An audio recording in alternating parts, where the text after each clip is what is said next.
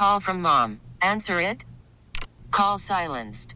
Instacart knows nothing gets between you and the game. That's why they make ordering from your couch easy. Stock up today and get all your groceries for the week delivered in as fast as 30 minutes without missing a minute of the game. You have 47 new voicemails. Download the app to get free delivery on your first 3 orders while supplies last. Minimum $10 per order. Additional terms apply. This is WWJ All Local. An armed robbery in Detroit ends tragically. Detroit resident Tracy Golden was fatally shot in the chest area with a handgun during an armed robbery on Wednesday night just before 11 p.m.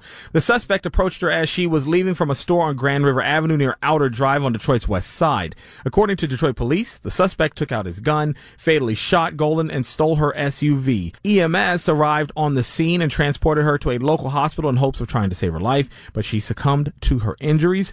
Tracy was a chief union steward in Sinai Grace Hospital respiratory therapist. She was also a wife and mom. Now, Detroit police posted a video of the suspect, who is still at large. DPD is asking for the public's help. The suspect took off in Tracy's dark charcoal gray 2018 Dodge Journey, Michigan plate number DYN 1663. Anyone with information is urged to call Detroit Police Homicide at 313-596-2260 or Crimestoppers at 1-800-SPEAK-UP.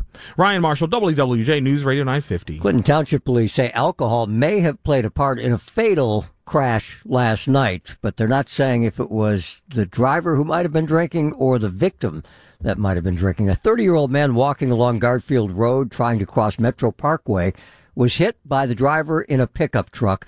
The man was taken to the hospital but died a short time later. The driver did stop and was cooperating with police. It's unclear if the driver or pedestrian, as I mentioned, had been drinking, but investigators are asking anyone who may have witnessed the crash to give them a call. 2 teens from Monroe are in trouble for shooting a gun out of their car while they were driving in West Michigan. The Mason County Sheriff's Department arrested 18-year-old Tiona Lara and a 15-year-old boy Wednesday near Ludington after getting a call from a veteran who reported seeing a flash and hearing gunfire. When deputies stopped the car, they found the handgun. At the time, there are no reports of anyone being shot or any damage.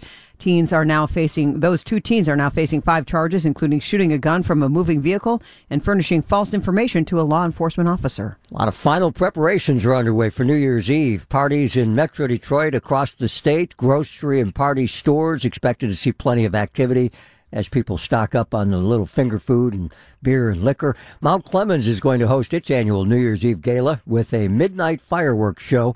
There's also a ball drop at the Lexus Velodrome in Detroit. That party is for those 21 and older. The Resolution Ball is scheduled at the Masonic Temple. There's also a New Year's Eve ball drop in downtown Ypsilanti. Before the evening starts tomorrow, there's a New Year's Eve kids countdown at Beacon Park from 1 to 6 p.m. in downtown Detroit. The Belle Isle New Year's Eve Family Fun Run takes place tomorrow afternoon. Activities start at 3:30.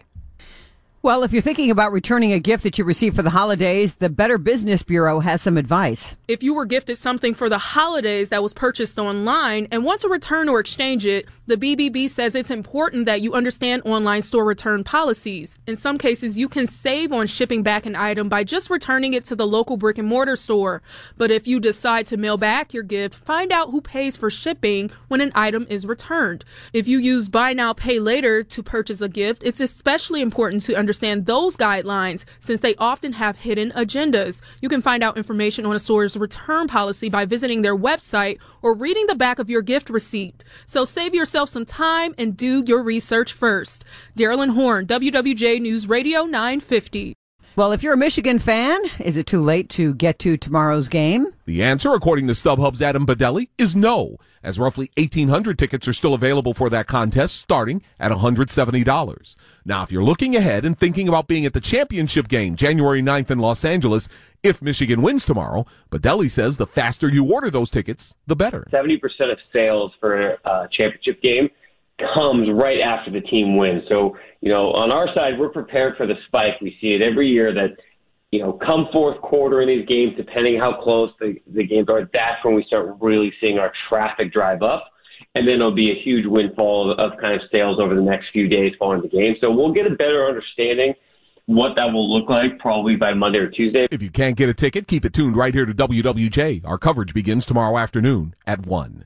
Tony Ortiz, WWJ News Radio 950. Detroit's water moratorium is set to expire tomorrow. The moratorium has about 60,000 households that are about to become delinquent with water bills totaling more than $85 million. Income-eligible households can apply for a Lifeline plan, which would prevent shutoff. With the plan, there's a fixed monthly rate of $18 to $56, and also it works on erasing some of the past debt that they have. Those who don't meet that qualification can enroll in what's called the 10-30-50 payment plan.